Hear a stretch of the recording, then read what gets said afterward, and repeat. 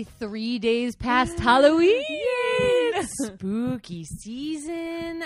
I bought my Halloween candy today. I did too, just now when I was getting Really? cocktail ingredients. Oh, yeah. I was like, now's the moment. It because is. if you buy it too far ahead of time, you eat it all. So I was like, I've already I'm done gonna buy that. it now.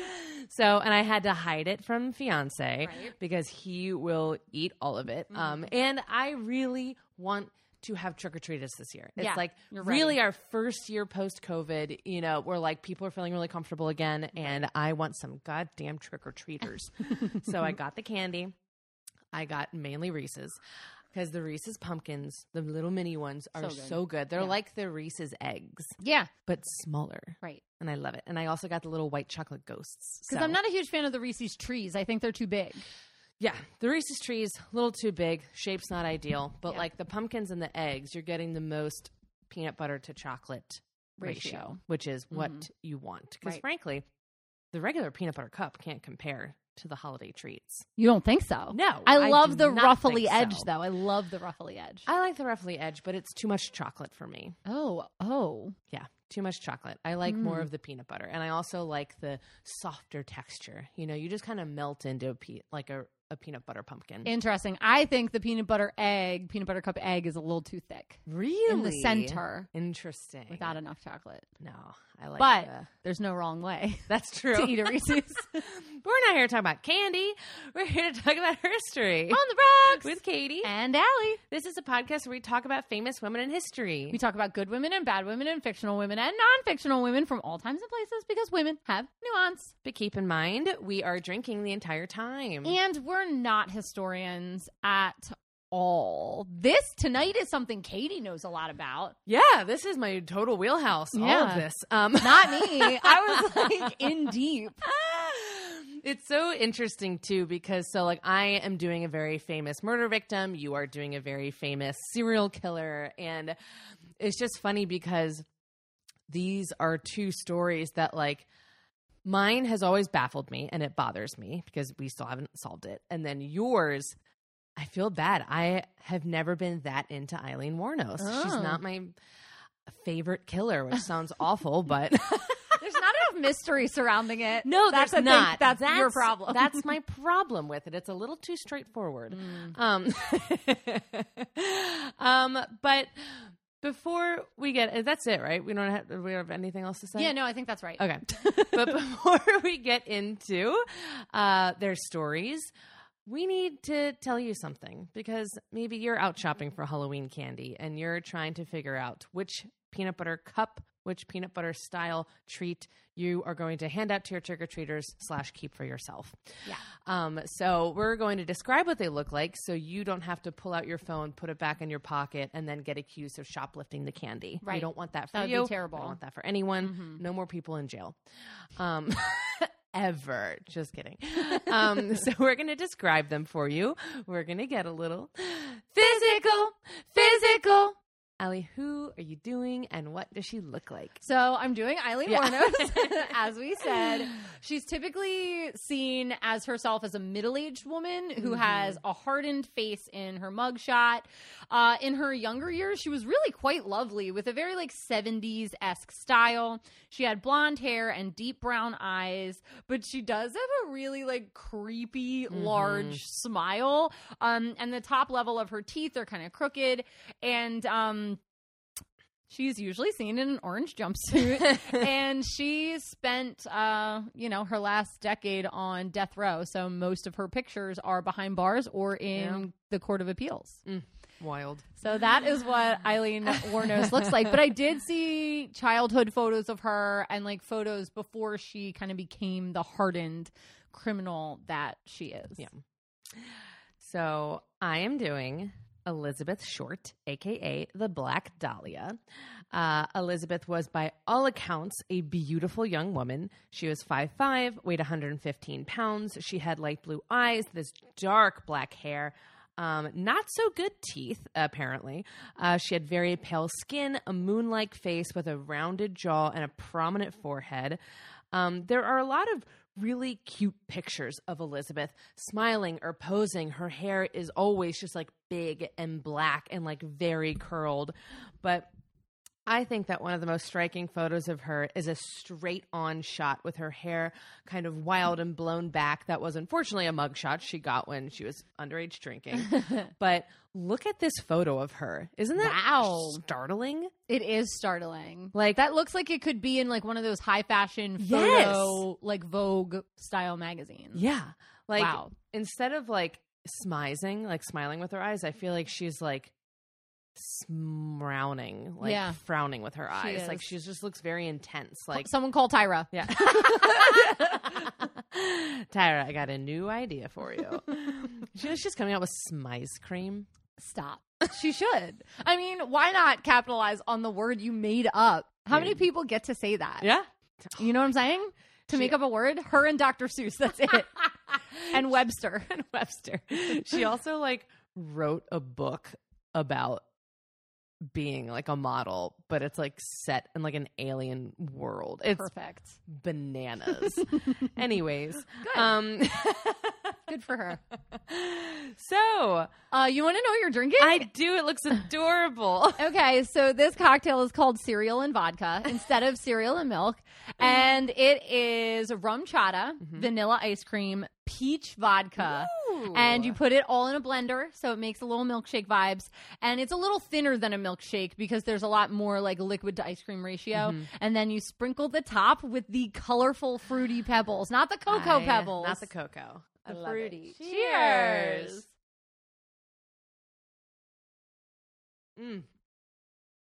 That is so good. It's a really good cocktail. Well, and like the peach almost makes it feel like the milk, like it almost makes it taste like cereal milk. The milk that you drink at the end, yes, right? That's what makes it taste like it's so good. Yeah. I love this. Yeah, it's a really nice cocktail. I hope that you all make this one and serve it at your homes on Halloween. If you want it to be more spooky, you can do Cocoa Pebbles. But or like Count Chocula or something. Yeah, something on the top. But the Fruity Pebbles look and taste so good, and they go really well with the peach. Yeah. All right, so what do you know about Aileen Wuornos? Okay. I know that she is like touted as like the most famous female serial killer. Obviously, I feel like those people didn't know Belle Gunness. Or like Madame Lulaveau. Or like Marie Laveau. Not Marie Laveau. What it is. Madame Delphine Lalaurie. Yeah. And like all the other women. Who's the woman that we did? We did that witch lady who lured the girls in Ireland. Alice Kepler. Oh, right. And then that woman... The woman who like bathed in the blood of right. We've done a lot. Bathory or whatever. Yeah, Elizabeth Bathory. We've done so many female. We've done a lot of female killers, but I feel like Aileen takes the cake because she was kind of in that realm of like the 70s male serial killer and like 70s to 80s when like it felt like serial killers were at their height. And when it was a new vocab word. Yeah, exactly. And I felt like it was shocking. She was like a lesbian, and then she had like her girlfriend who's played by Christina Ricci in the film. Charlize Theron played her. She looked so much like her. I hope that costume department won an Oscar. They got a lot of Oscars. Okay, good. She won for Best Actress. Good. I think everyone in that, I never saw the film, but like I think that everyone in that film deserved it because she looked so much like her. Yeah. So I know that she mainly killed truck drivers. I feel like Aileen had a long history of like sexual assault, and that's kind of where it started. And then I think she just kind of liked doing it after a while. Like I think that it definitely started off as maybe defense or trying to like just get by, and then I think it turned into her just liking doing it. That's my own personal theory. But also I haven't heard the story in a while, so I'm excited to get into it. Aileen's so interesting. And Monster is a movie, obviously, that is a part of this. A lot of it is fictionalized. A lot of the pieces of it, even they made Christina Ricci, who plays her girlfriend, they even gave her a different name because her girlfriend was so fictionalized in the movie. She does have a girlfriend in real life, but just their parts were so different. So they were just like, let's just change her name. And also that woman's still alive. So right, you can't... I don't know, but that was obviously a really good source. And then I watched a 60 Minutes. I watched a whole bunch of interviews. She was interviewed all the time on death row.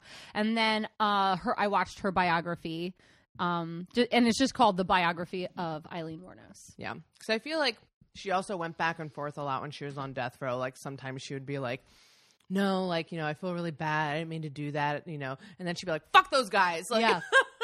That's exactly how she was. So we're going to talk about Eileen. All right, Here we let's go. do it.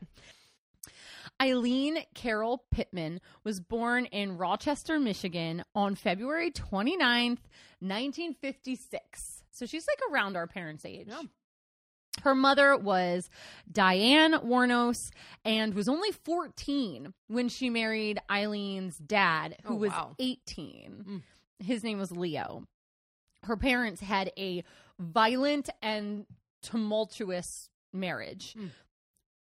In March of 1955, this is her parents, Diane, her mom, found out she was pregnant and has her firstborn child, Keith. This is 2 years into the marriage. She finds out she's 8 months pregnant with Eileen. But she filed for divorce from Leo. She's like 16 years old, has one kid, pregnant with another. He's kind of terrible.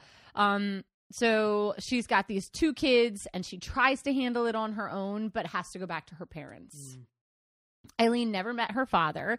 He was incarcerated at the time of her birth. And then to avoid some sort of prison sentence after that, he joined the military for the U.S.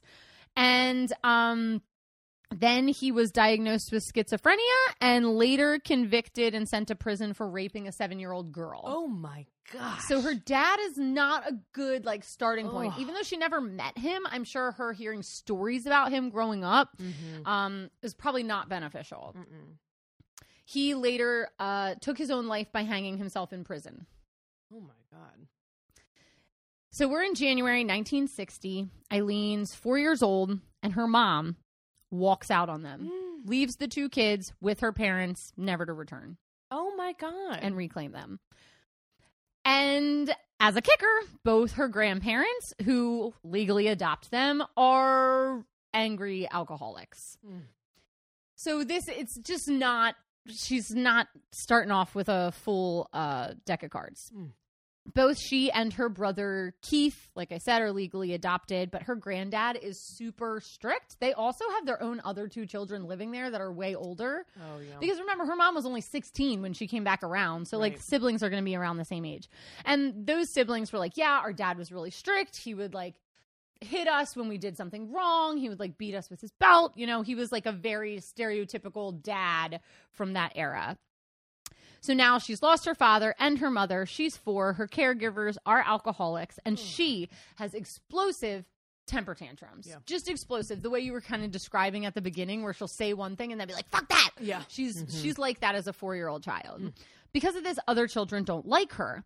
So Keith, her brother, is kind of her only friend. So they fought like typical siblings, but they also loved like typical siblings. They were really close and then really far away. But the problem is they were both really traumatized. And by the time she's 10 years old, her and her brother were having sex. So they're experimenting sexually. Oh, no. They're only about 18 months apart, and it's not a non-pressure situation. They're both doing this willingly. But then by the next year, Eileen starts to branch out to other guys. So she's 11 years old, and she finds out that having sex is not a big deal to me, and I can make money off of this. So she starts receiving cigarettes, drugs, and food in exchange for having sex with her male classmates. And from the documentary, it sounded like everybody in this town knew it was happening and did nothing about it. Right. Like, this girl needs help. Yeah. What are you guys doing? No one is stepping in. Yeah. So she'd sneak out of her house at night. They'd all meet up in fields, as you did in this era, and just all have parties and drink. And it was just bad because her grades are slipping in school. Her grandparents don't know that she is having sex in exchange for things, but they do know that she's misbehaving. Mm-hmm. So her grandfather gets more and more violent. Her and Keith would sometimes run away from the house, but eventually be caught and brought back. And then they'd send her to like a reform school for a little while and then have her back home. Mm-hmm. So she's bouncing around all the time. But then around this time, and it's really sad because she wrote a letter towards the end of her life on death row, where she said, I was having sex with so many people, it made sense that I would eventually get raped. And that is such victim blaming for her as like a 14-year-old girl to end up getting raped. But that is what happened.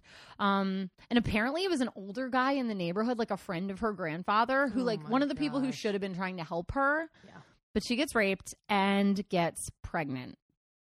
So her grandparents, when she's 6 months pregnant, sent her to a home for unwed mothers. They're like, you're going to go. You're going to give the baby up for adoption. And she didn't have a problem with that. She wanted to give the baby up for adoption. But what she had a problem with is that she was never allowed to see her baby, ever. She never even got to see him once. And she didn't get any counseling. It was like, have the baby, go back to your house, pretend it never happened. Oh, God. So many girls went through that. Yeah. Oh my God. We interviewed a woman who wrote a book about it. So it was so common, and it was just really sad because nobody was helping her. Yeah. So as soon as she gets back, she's like, okay, I'm dropping out of school. And then her grandmother dies. And then her grandfather is tired of having a difficult teenager, so he kicks her out. So now she's literally on the streets as a 16-year-old girl, and she is supporting herself through sex work and living in the woods in fucking Michigan. It's cold as hell in Michigan. It's so cold. Yeah. And this is when her petty crime records kind of start. She's 16. She's wandering around aimlessly. She's, doing drugs and drinking and hitchhiking, and she's kind of going around the country, starting to go west for like 5 years. She ends up in Colorado, and she's really kind of like having sex all along these major highways, which is really dangerous. Yeah. And a lot of times, this type of sex work, survival sex work, like as soon as the guy gets what he wants, he turns violent and like treats you like shit because I don't know what they're feeling. Rage, embarrassment, anger, or control. I don't quite understand it. Yeah. I think there's like a big part of it that's like, oh, look what you made me do. Like you're disgusting. So like, I'm mad at you, even though like they should be mad at themselves. Right. But like, it's almost like they're blaming, like victim blaming, like they're blaming this sex worker for being so tempting that they had no choice but to go out and find a sex worker. Right. It's like for providing a service. Yeah. And I know there's probably like a lot of other, just like really, there's a lot of fucked up psyche behind a lot of this. Oh, but, yeah. But yeah. And I think it's also like when you think of someone as an object, you don't have a problem with, being violent with them as soon as you got what you wanted. Yeah. Absolutely. So by age 18, she was arrested for driving under the influence and disorderly conduct and firing a .22 caliber pistol at a moving vehicle. And then, of course, she got charged because she failed to appear in court for that. She is tired of the cold Michigan, Colorado thing, so she finally hitchhikes to Florida. She's thinking, I can do this same job in Florida, and it can be warm. Yeah. So I'm going to go there. So she goes to Florida and meets this 69-year-old yacht club president named Louis Fell, and they get married. Whoa. Like Okay. immediately. He's He's almost the yacht 70 club years. President? Yeah, he's almost 70 years old. She's like 18. Remember, she is very pretty. Yeah. They announce their nuptials in the local newspaper, but she can't control her temper. This is her best shot at a good life right here. Yeah. And I know that's like terrible to say, but like she could have just settled down, waited for him to die, and then like gotten all his money. She does not. She continually involved herself in confrontations at local bars and is in and out of jail. And I mean, within 9 weeks of them getting married, she had hit him with his own cane, and he had a restraining order out on her. So they get their marriage annulled very, very quickly. But then her brother dies, Keith, the only person in her life who's like kind of stuck by her side and has been constant, dies. And he left her $10,000 from his life insurance. So now she's got $10,000. But she immediately gets charged with drunk driving again and has to pay that fine, and then spends all of the money in 2 months. She bought a new luxury car. She crashed the car. She did this. She did that. So by the age of 22, she is in such a bad mental state that she attempts to take her own life by shooting herself in the stomach. when she's at the hospital, she tells the doctors, like, hey, since I was 14, I've tried to take my life 6 times, my own life. I have tried to take my own life. Oh, my gosh. And again, they treat her for her wounds and do very limited psychological counseling. What? Just turn her back out on the streets, this woman who Oh wants my to kill herself gosh. and is in and out of jail. So then she has like a string of guys that she dates on and off. But she does crazy crimes. Like in a bikini, she broke into this mini mart and stole $35 and like cigarettes. Sounds very Florida. It's exactly Florida. And she like held them up at gunpoint. That's like a felony. Yeah. Even if it's only $35. But then she's like trying to get away and the car overheats. Oh my gosh. So she's found guilty and she's in prison for 3 years where she's reading the Bible. She's complaining about the fact that she's with lesbian inmates, which that's going to come back around. Yeah. And she's complaining about wanting to get back to her boyfriend. But as soon as she gets out again, she gets in trouble for trying to pass forged checks and then for having a revolver and ammunition that don't belong to her. By 1986, she is arrested for stealing a car, for taking her aunt's identity. Again, she has more stolen guns. This is like the 1980s. She's taken into police custody because this guy who was a companion of hers accused her of pulling a gun on him at the end of her services and demanding $200. So he turns her into the police. He's like, she can't do that. And this is where I just need to say, I don't excuse anything she did. She is a cold-blooded murderer. But the system failed her time and time again. She had a shitty childhood, which a lot of people have shitty childhoods and don't make these decisions. But this girl needed help. Her school teachers, her neighbors, social workers, the penitentiary system that is supposed to like rehabilitate people, the hospital. Nobody helped this girl. Yeah. And it's really tragic because it could have saved not just her life, but the lives of all these men that she murdered. Mm-hmm. Which is just shocking. At this point, Eileen, in and out of prison, having sex up and down 95 in Florida. She has no relationship that ever works. So she starts going to gay bars. And she falls hopelessly in love with the 24-year-old Tyra Moore. She is hotel cleaning staff, trying to make ends meet. The two are fast friends, move in together almost immediately, are like fully in love. And Eileen is just excited to be able to support her with her life as a sex worker. Mm-hmm. She just wants this relationship to work. She said of Tyra, when she was quoted later in interviews, "It was love beyond imaginable. Earthly words cannot describe how I felt about Tyra." And she said that she was still in love with her shortly before her execution. So her sister did say in the documentary, and I think that this just might be like, there weren't words to describe this at the time, but her sister said she didn't believe that Eileen was a lesbian, but just that she loved the stability of the relationship. But I don't think we had good words to describe bisexual at the time. Yeah. I totally agree. Yeah. So, because it's also like, I do think that she was sexually attracted to men, but I think that she wasn't emotionally attracted to men, you know? And I think I think she was sexually attracted and emotionally attracted to women, it seems like, right. You know? So it's, again, it's like, we just didn't have a word for that. Yeah. A way to put that, especially not for a person so despised as Eileen Wuornos. Right. Like, no one wants to claim her. Like, yeah, exactly. The famous bisexual serial killer. How we love her. Okay. But even the two of them, Eileen and Tyra, are nomads. They move from place to place. They, you know, she's working the highways by day. Tyra tries to get her to stop doing sex work. She's like, she just wouldn't give it up. Like, I tried to tell her we can do other things to make money. I loved her. I cared about her. It's dangerous, but she wouldn't stop doing it. And she also said that Eileen would always explode at people. Like, even if you're in the grocery store, Eileen would be like, "Why'd you look at me like that?" And Tyra was like, it was actually really embarrassing sometimes how she would just snap all of the sudden. I wouldn't be able to handle that. But Eileen called her wife, and she provided for her and just loved her unconditionally. So She had been a sex worker for over a decade at this point, and her looks are taking a beating. And because of that, it's getting really hard for her to find clients.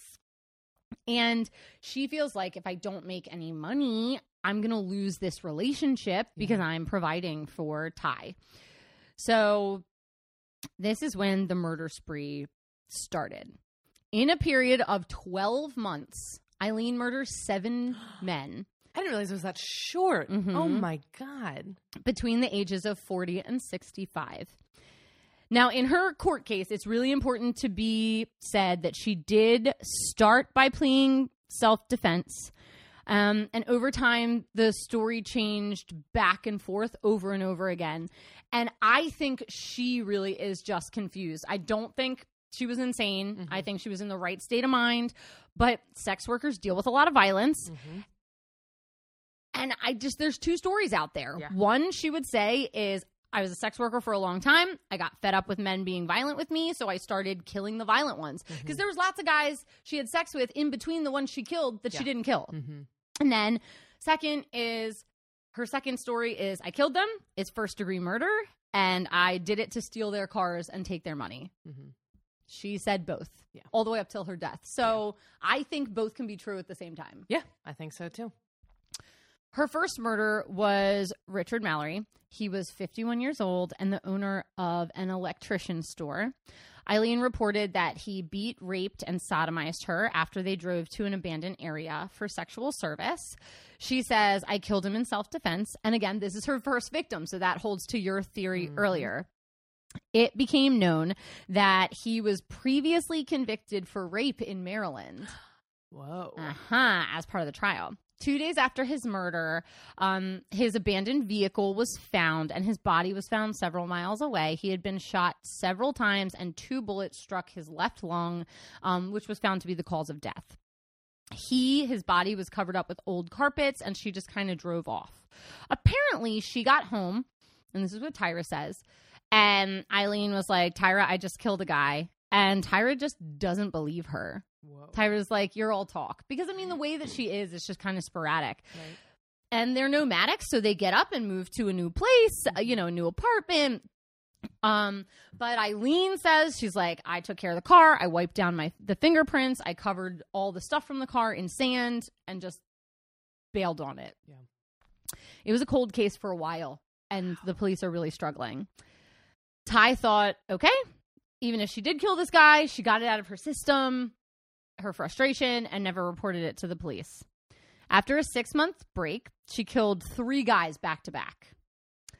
And it kind of seems like once she knew that she could get their cash and just kind of leave them and get away with it, that she was ready to do it again and again. So David Spears is next. He was 49 years old and a construction worker. His naked body was found on Route 19 in Florida. He had been shot 6 times with a .22 pistol. Third was Charles Carsacton, and he was 40 years old and a rodeo worker. He was shot 9 times. His body was found wrapped in an electric blanket and fairly decomposed when it was found. But Eileen was seen in possession of his car and pawned his gun. Fourth was Peter Seam. He was 65 years old and a retired merchant seaman. He left Florida to drive to Arkansas, but never made it. His car was seen being abandoned by Eileen and Tyra in Orange Springs. Now, at this point, Ty is really scared. I think Eileen only ever confessed to 1 murder to her, but Tyra's starting to put all these pieces together. And she's like, if I try to leave Eileen, is she going to kill me? Like, what is happening? Yeah. I'm really scared. I don't know who to tell. Mm-hmm. And the police, they're clueless because there's not a real pattern. Yeah. It's a female killer, so they're not looking for a female. They never are. They never are. The body is being left really far away from the victim, which is also very, very strange. Mm-hmm. And it's just like a unique style. It's all the same kind of gun. They're all being shot, but like in different ways. Right. It's not like it's almost like is there one person just doing this, or are all these guys just having some bad luck? Because like it's also not a super rare thing. I feel like truck driving, because I think a lot of these guys are like blue collar kind of truck driver kind of guys, you know, who are out on the road late at night. And like, I feel like that's also kind of like, well, they're high targets also for being robbed by anybody, you know? And so it's like some of them are tied up, some of them aren't. Right. Or like, no, none of them are tied up, but some of them are dressed, some of them aren't. Some of them are wrapped in blankets, some of them aren't. There isn't like a serial killer like stamp on them. Yeah. I feel like they all have a tell, right? Like usually, yeah. And that to me kind of means like some of it could have been self-defense, because like some of them she shot and they were completely naked. Some of them they're fully dressed, and she like maybe they went after her after they got dressed or before they got, you know, naked, or like I don't know, or maybe she just waited until she realized how much money they had and then stole their car, stole their wallet. Right. Like maybe sometimes she didn't even wait for anything to happen. She was just like done. Maybe felt, because like again, it's like she is prone to these bursts. So sometimes did she not even wait? Did it just kind of come out and she did it? Right. You know, like that's crazy. That's the thing about Eileen crazy. Is like we don't know. There's just a lot of weird unanswered things about her because she was an extremely unstable person. Yeah, she's definitely unhinged. Like she's not like planning these things out like far in advance. Yeah, I don't think that any of them were premeditated. No, I don't think so either. Because she's still sex working in between, right? Yeah, and not killing people. So yeah, it just doesn't seem very planned. Maybe it's when she was running out of money. Who knows? Yeah, I mean, maybe it was moments where she felt especially desperate. Yeah, and wanted to take it out on somebody. Yeah. So, I mean, the police are like, I don't know what's going on. We can't find this. So when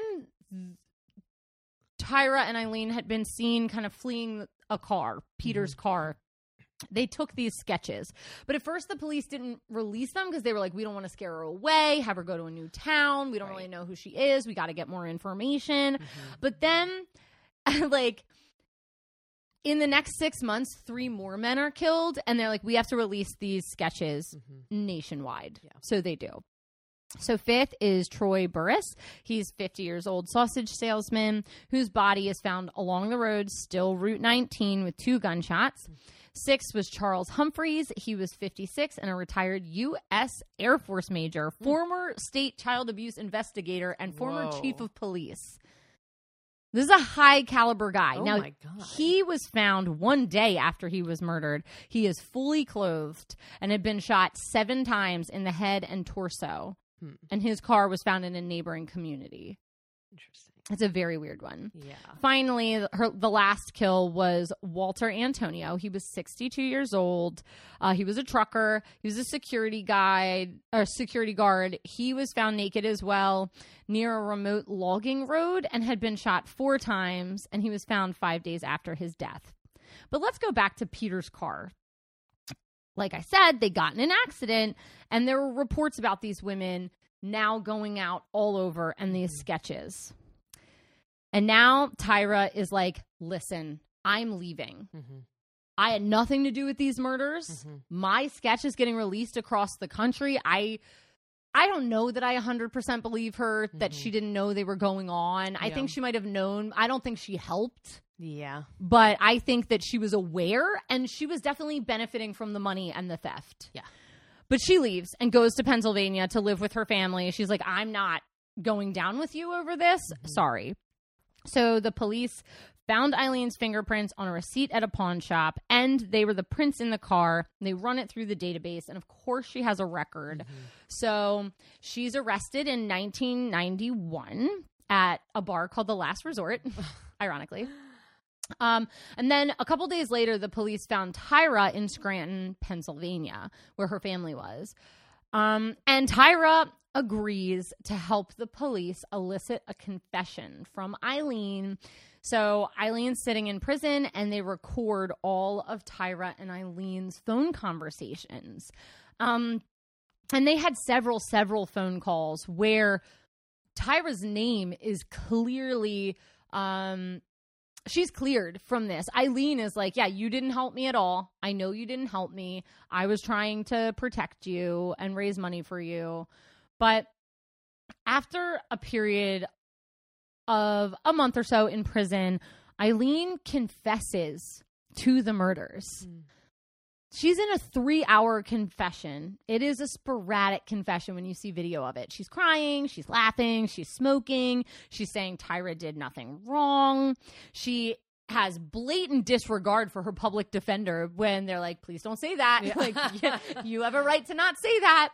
Mm-hmm. But she's like, I'll defend myself. And she gets charged for 6 counts of first-degree murder because they never found Peter's body, so they couldn't charge her with that murder, even though she confessed to it. And she starts to get called the damsel of death.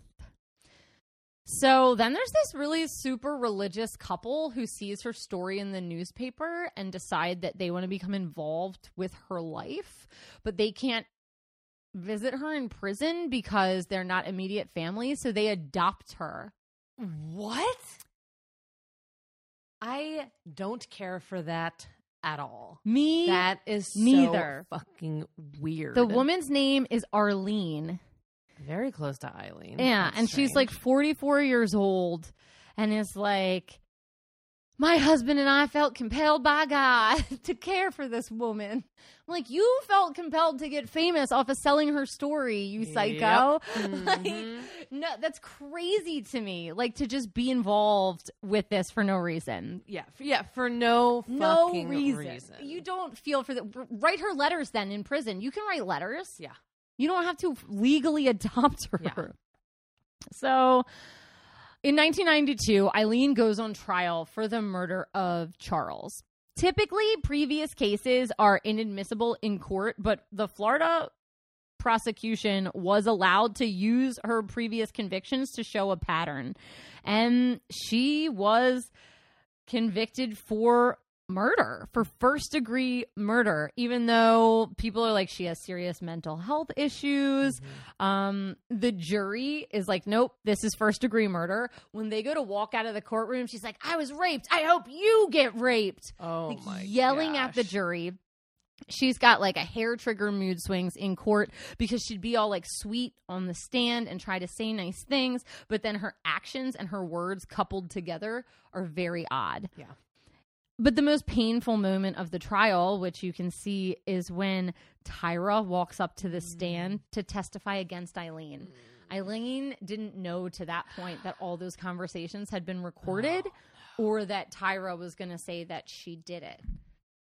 So, But it's also like interesting because it's like, I know you didn't know that, but you also already confessed. yeah. So This is like the whole double thing with Eileen that drives me crazy. she doesn't know, like she doesn't know what she thinks about herself, I think. Yeah, like it just seems like she's always going back and forth between like 10 different kinds of anger, Oh yeah. you know? Mhm. And like, because I think that because of her childhood and how she's been treated up until this point, that is the only recognizable emotion that she knows.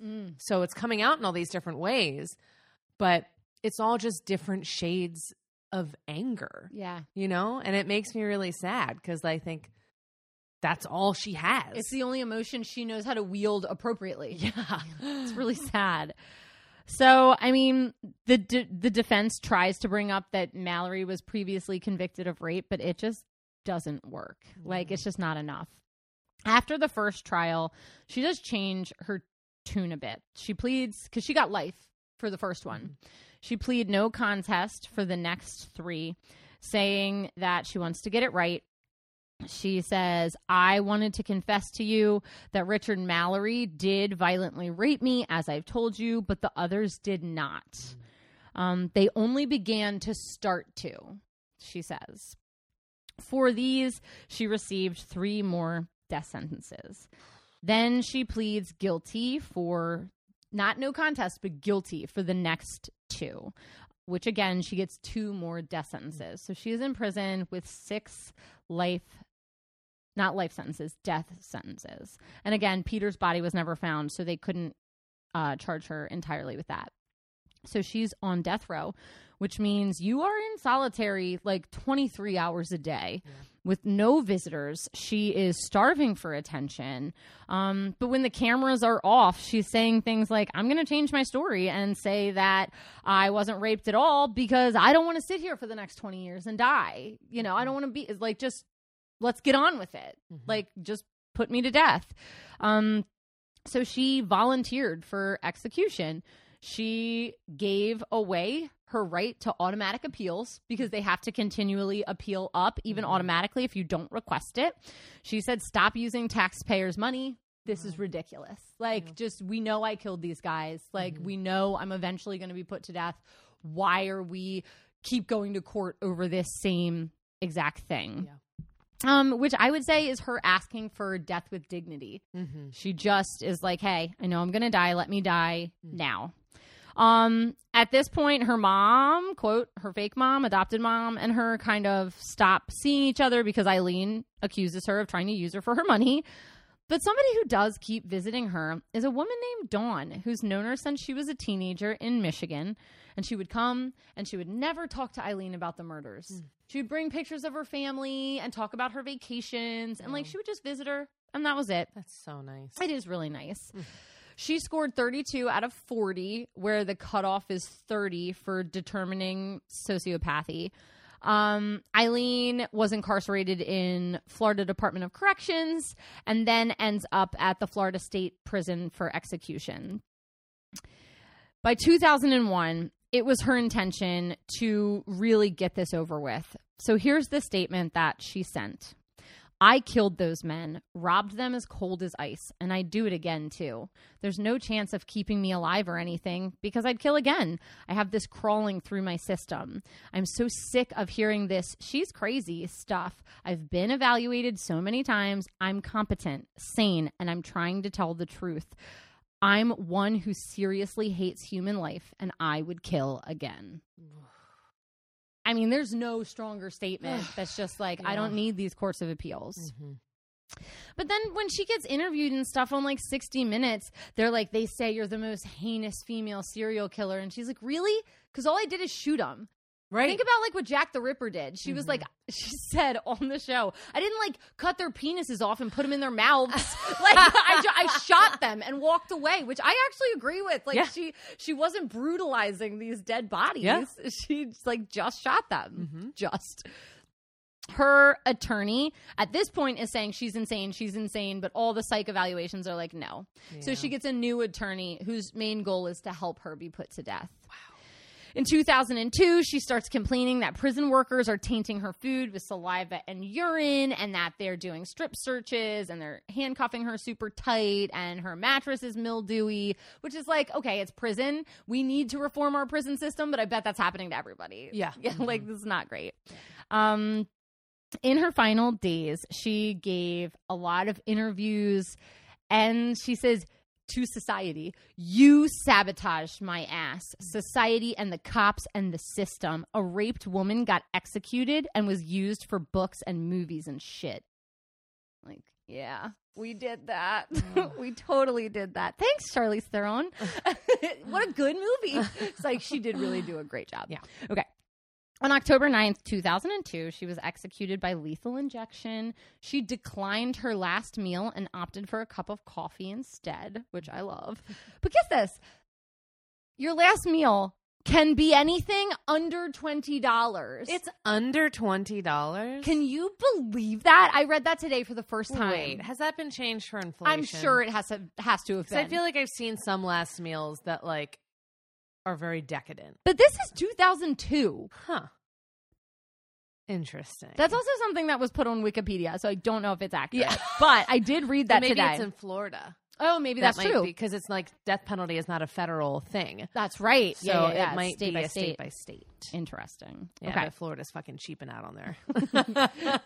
Yeah. Death row prisoners. No filet mignon in here.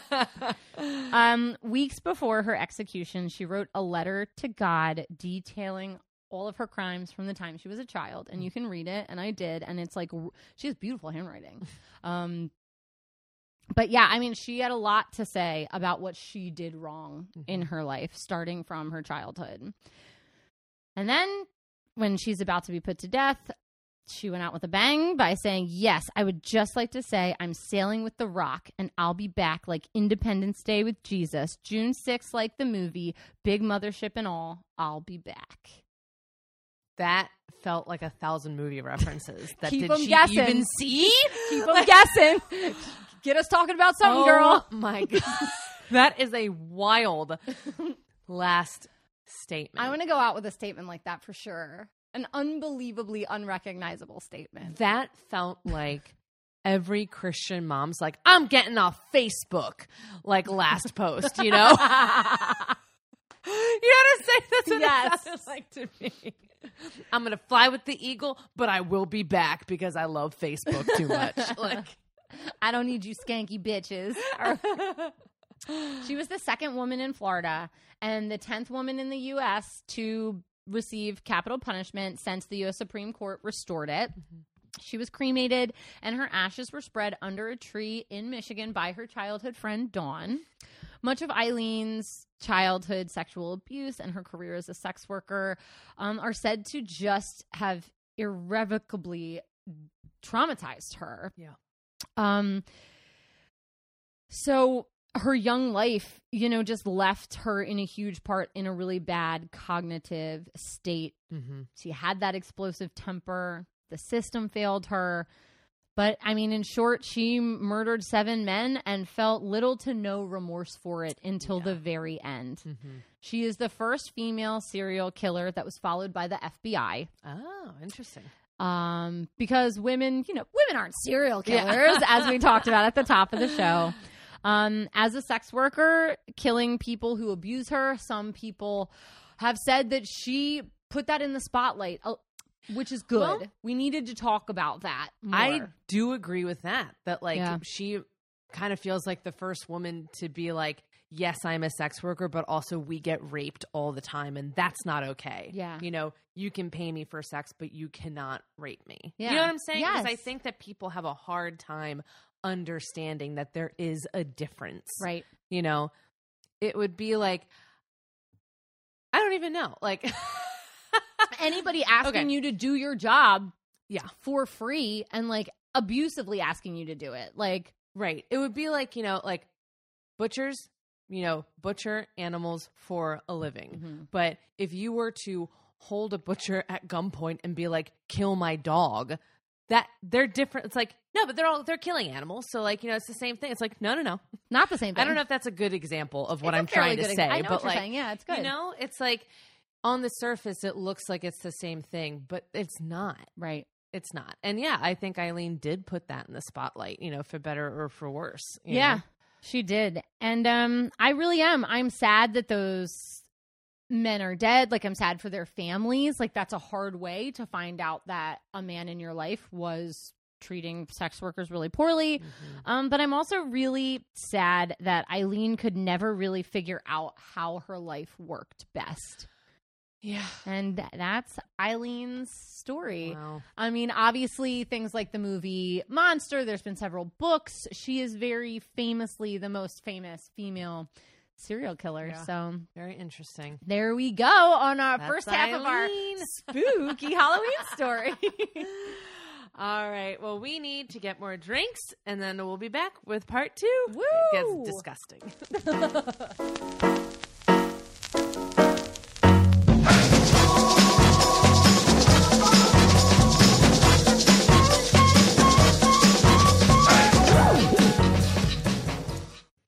We're back with more drinks and more murder. Yay! This is such an odd night for us. It is. It's very dark, but it is. That was the whole point with the Halloween episode, to get Right. a little spooky, get a little dark, get a little upset. So can you tell me what I'm drinking? It's so like velvet black. Yes. So this is called Life After Beth. And it is 1.5 ounces of vodka, 1 ounce of blueberry liqueur, about 1/2 ounce of lavender lemon simple syrup, a teaspoon of absinthe, a little bit of lemon juice, and some aquafaba or egg whites.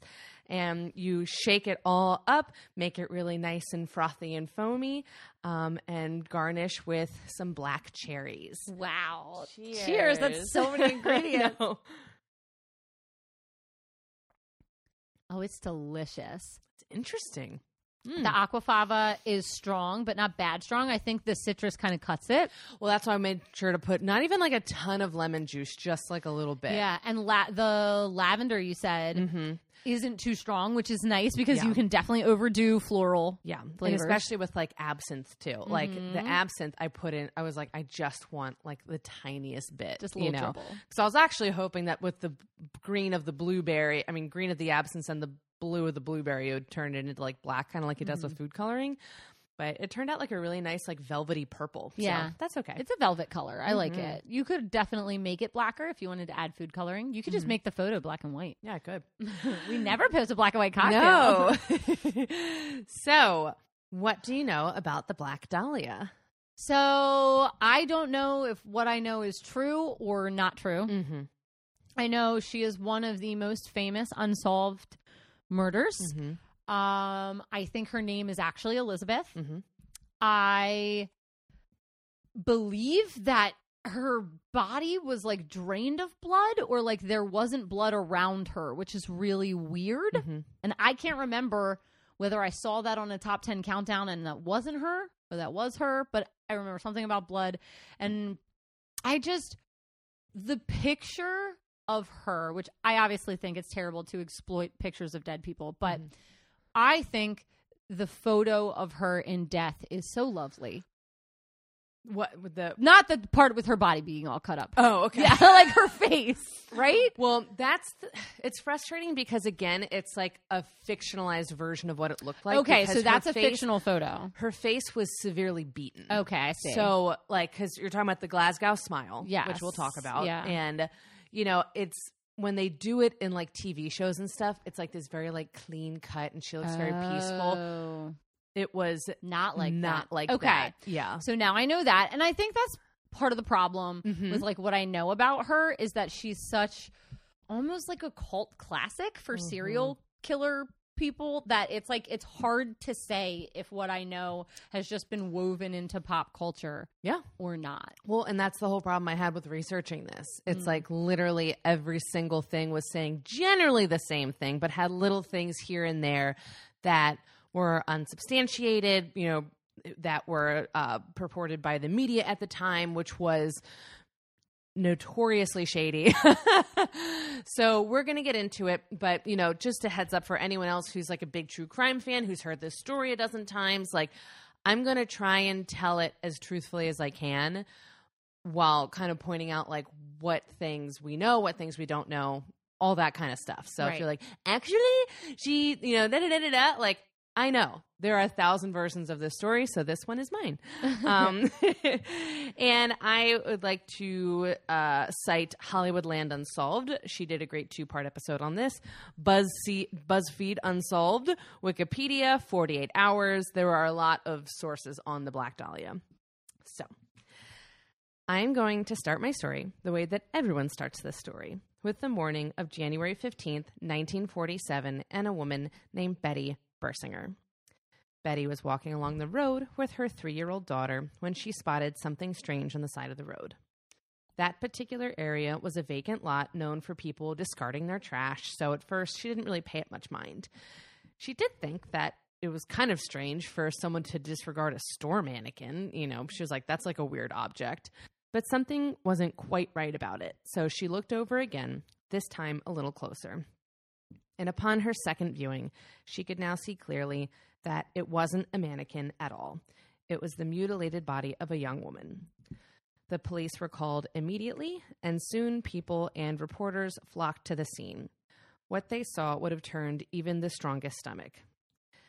So this is when I'm going to get into this description of the body. So if you don't want to listen to this, definitely skip ahead. She was cut in half with surgical precision, completely drained of blood, and thoroughly cleaned, giving her a shocking white appearance. The body was placed just a few feet away from the sidewalk and posed in a way that would cause the most shock to whoever found her.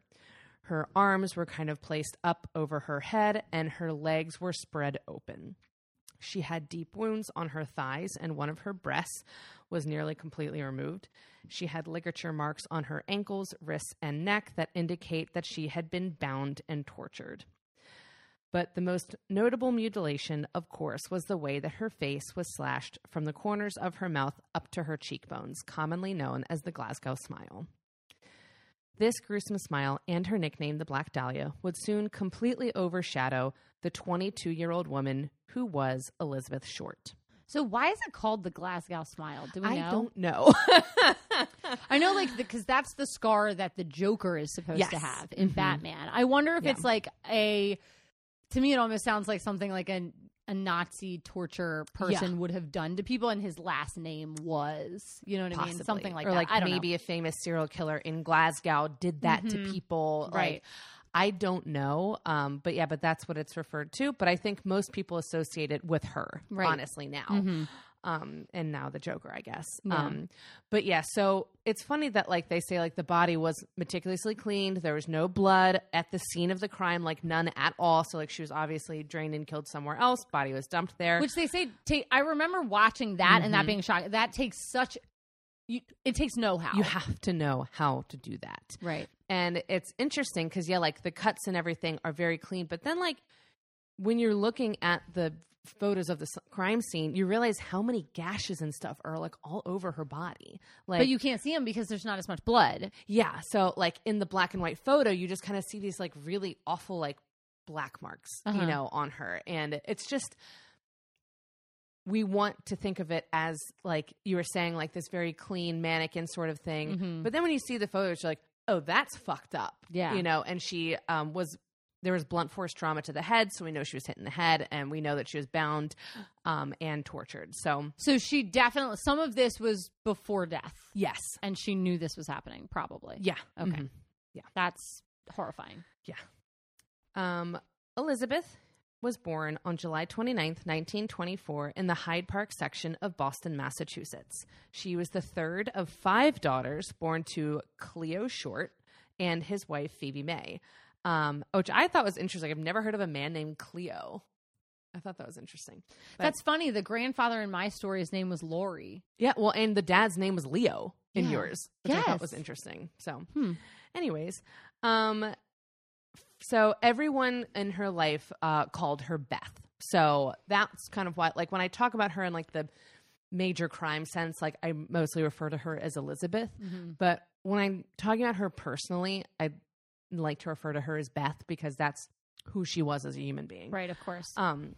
So for a while, things were going good for Beth and her family. Her father made a good living. He had this really cool job building miniature golf courses in the Boston area. What? And he could comfortably provide for his family of 7. I mean, you have 5 daughters. That's so many kids. But when the Great Depression hit, everything changed. He lost his business. He lost most of his savings. He just couldn't bounce back. Soon, he simply disappeared. And when his car was found abandoned by a bridge, it was understood that he had jumped off the bridge and committed suicide. So poor Phoebe is left alone with 5 children to look after. She sold their house, moved into a tiny apartment, and took a bookkeeping job to get by. And to make things worse, Beth was not a well child. She was always having respiratory issues like asthma and bronchitis, and even had to have lung surgery at the age of 15. She was often sent to Florida to get away from the harsh Boston weather because she couldn't handle it. And soon she simply dropped out of high school because she wasn't there anyways. And she was like, what is the point? So Beth is feeling a bit lost. And then something major happens in 1942. The family receives a letter from sunny California. It's Beth's long-lost daddy saying, surprise, I didn't kill myself. I'm alive and living that West Coast life, but I would love to come home and be with my family again because I miss you. The rest of the family was shocked and pissed. Phoebe wrote back, absolutely not. We're fine without you. Fuck you. But all Elizabeth heard in this letter is, new life in California. And as soon as she turned 18, she packed her bags for Viejo, California to live with her dad. But in a twist that shocked absolutely no one, Beth and her father did not do well living together. They fought constantly. He wanted her to do more cooking and cleaning and staying at home, and she was out of the house more than she was in it. She even got arrested at one point for underage drinking. So in 1943, she moves out of the house. This is when she really starts her nomadic lifestyle. She literally, some people like to track every single place that Beth lived, and I'm not going to do that because it's too fucking many. But what you need to know, she had many odd jobs around town. She lives in a lot of places. People said of Beth that she was pretty much always broke and often lived in hotels off of other people's dime. But that can only last for so long. And soon she decided to move back to Florida because she was familiar with the area. So she goes back there and she meets an Air Force officer named Major Michael Matthew Gordon Jr. Lots of M's. Whoa, say it again. Major Michael Matthew Gordon Jr. Major Michael picked up Pecco Pickle. Jingleheimer Gordon Jr. The two had a brief but passionate romance before he headed off to war. He proposed to her in a letter. She said yes. But then she never saw him again because he died in a plane crash in 1945, 1 week before the end of the war. That's devastating. Horrible. I don't want to go on with this story. Yeah, I know. This doesn't get better. Now, some people say that he didn't actually propose and Beth made that up. But can we just let her have this one fucking thing? My God. Come on, it's a Sleepless in Seattle situation. Just let her have it. Let's just let her have an engagement. She dies very shortly into this. So anyways, so in 1946, Elizabeth decides to reinvent herself yet again in California, but this time in LA. She's back in her old routine, working odd jobs, even at the famous Hollywood Canteen. But she, again, mostly survived by borrowing money and crashing with friends, all while dreaming of making it in Hollywood and becoming a movie star. So at this point in the story, we are 6 months away from her murder. And unfortunately for Elizabeth, there are a lot of rumors around this time period that she was never allowed to refute because obviously she was fucking murdered. People said that she was a party girl who took different men home every night. Some say she was a sex worker. Some say she was a lesbian. One guy claims she had, I hate saying this, the vagina of a child, so she couldn't even have sex. So, what was she doing? I don't understand where that came from. But as far as we can tell, there was really no proof of any of this. And I'm not saying Elizabeth didn't have a good time and that she didn't flirt with men and have boyfriends. But I think that the media painted her in this way to give an excuse for why this happened to her. Because it's almost this doesn't happen to good girls, so she must have been a bad girl. It's a way for, I think, most adults, specifically parents, to feel like their daughter is safe. Mm-hmm. And it's a way for women to feel safe. Mm-hmm. I don't act like that, so that won't happen to me. Exactly. And I think we see that over and over again in history. It's why we do victim blaming the way that we do it. It's very easy to be well, or even horror movies, the girl who has sex is the first one to die in the movie because she's a slut.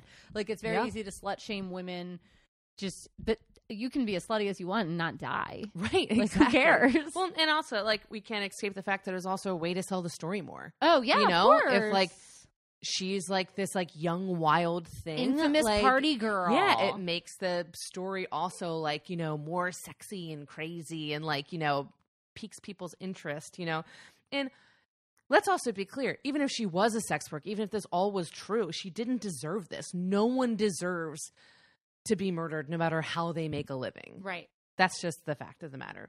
Mm-hmm. But anyways, from what we can gather from her friends and acquaintances, she was just kind of a big flirt who mainly went on dates so she could eat dinner because she didn't have any fucking money ever, and some men don't take, women flirting with them and going on a date and and saying no and saying no very well. So, it's just, But when I heard that she mainly went on dates to like get dinner, that made me really sad. Yeah. The last time anyone saw her alive was on January 9th, 1947. She had returned to Los Angeles after a brief trip to San Diego with Robert Red Manley. He was a 25-year-old married salesman that she had been dating who decided that he was going to stay with his wife after all. Red stated that he dropped her off at the Biltmore Hotel because she had plans to meet her sister who was coming into town from Boston. Some say it was a phone call. You know, I'm not really, the story gets kind of muddy. And the last time he saw her, it was around 6:30 p.m. But her sister never had plans to come and visit and was currently 100 miles away. And I don't think, if it was a phone call, had any plans to call. So we're not sure what was going on there. And a bellhop said he saw Elizabeth leave the hotel late in the evening and walk out onto Olive Street alone. And that is the last supposed sighting of Elizabeth Short. So she's going out at night. Okay. Yeah. She's on a date with a guy who's deciding not to stay with her. Mm-hmm. Is he turning her down just then, or is it his later story that he decided not to stay with her? Did he like break up with her that night? I don't know. It's kind of muddy, you know, because we only have his side of the story. Right. So it's like if he was breaking up with her just then, she could have been like, I need to go home, and made up some story about her sister to pretend that she's fine with him leaving. Yeah. Because we also know that like he was like, well, I'll stick around in the lobby with you and kind of wait with you. And then eventually she was like, no, like, you know, just leave. So then maybe that's his later story just to keep his wife. Exactly. Like, we were breaking up. Yeah. I don't know. So that's the last sighting of her at the Biltmore Hotel. Her body was found 6 days later, and the autopsy revealed that she had been dead for about 10 hours. So who was she really meeting at the hotel, if she was meeting anyone? What happened during those 6 days, and who killed her? The first big clue that the police had was the body itself. It was cut so precisely that the cops believed right away that it was someone with medical knowledge, probably a surgeon, which narrows down their search pool at least a little bit. Apparently, they just literally went to like the medical school nearby and like interviewed every single student. Isn't she in LA? Yeah. I mean, they have some of the biggest hospitals in the country. Yeah. Like, that's a really hard ask. Yes. To be like somebody with surgical know-how. There's so many people in LA who can perform surgery. Exactly. I mean, think of all the plastic surgeons that exist in LA. It's like, this is the 40s, but still. And then as far as like hard evidence goes, they really didn't have much. They got their next clue a few days later. The LA Examiner's editor received a phone call, and it was a man claiming to be the killer. And he was saying how he was upset about how the case was going. And he said, I'm going to turn myself in, but I want to wait a little bit longer. I want to give them like a little more time to catch me. Obviously, this could have been fucking anyone. But, you know, he said, to prove that I'm the killer, I'll send you some of her belongings. Sure enough, the next day, the LA Examiner received a package containing Elizabeth's birth certificate, business cards. I don't know what business cards she had. She was a busy business girl. Busy businesswoman. Photographs and an address book with the name Mark Hansen written on the cover. Mark Hansen was a nightclub owner whose girlfriend was really good friends with Elizabeth. So Elizabeth would stay at their house frequently, you know, to hang out with her friend, and she always needed a place to crash. He said, well, yeah, that is mine, but I gave the address book to her as a gift because I didn't need it. You know, she doesn't have anything. It just seemed like a nice thing to do. And then she also placed a phone call to him the day before she disappeared. So people are like, okay, who is this guy? But then another clue popped up. Elizabeth's purse and one of her shoes were found on a trash can a few miles from where her body was found. But the killer had wiped everything down with gasoline, so no prints were recovered. Like, nothing really useful came of this, but there was like a note in the shoe from the killer that was like, you'll never find me. Okay, so first thing I learned, gasoline's the key. Yeah, apparently. Didn't know that. Second, it's like, if her body's that clean, there's no way you're going to find... I mean, good on you for trying. You never know. Somebody could fuck up. But it's like, Sounds to me like kind of a Dexter thing. Like, you know how to clean a body and clean up after yourself because you understand how blood works or how toxicology works. So the letters keep coming, mainly to the newspapers that are covering the case, like saying things like, I will give up Dahlia killing if I get 10 years. Don't try to find me. And they were all about, like, I'm going to confess. That was what all of them said. Like, I'm going to confess, but don't try to arrest me. You know, it was, like, really fucking annoying, you know, frankly. And some of the letters were even done in, like, the classic true crime way of, like, cutting out the letters from newspapers and magazines to form the sentences. I love that. Not even kidding. I love that. I mean, I hate that this happened to her, but I do love that. I just didn't know that actually happened, so it is kind of fun.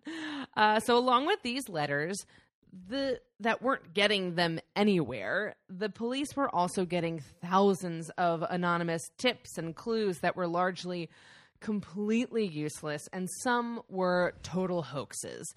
Because there was also like a $1,000 prize or whatever to whoever like could provide information to lead to the arrest of the murderer, you know. So a lot of people are like, well, maybe this will work and maybe I can get the fucking money, you know. They also got, this is very strange, about a dozen like false confessions over the years, which again kept muddying the waters because someone would confess and they'd spend all this time and resources investigating, like, did he really do it? And it's like, no, he was in Oklahoma at the time. Like, of course he didn't do it. Like, I feel like that happened with the Zodiac killer too, right? Like, a lot of people wanted to claim that. Yeah.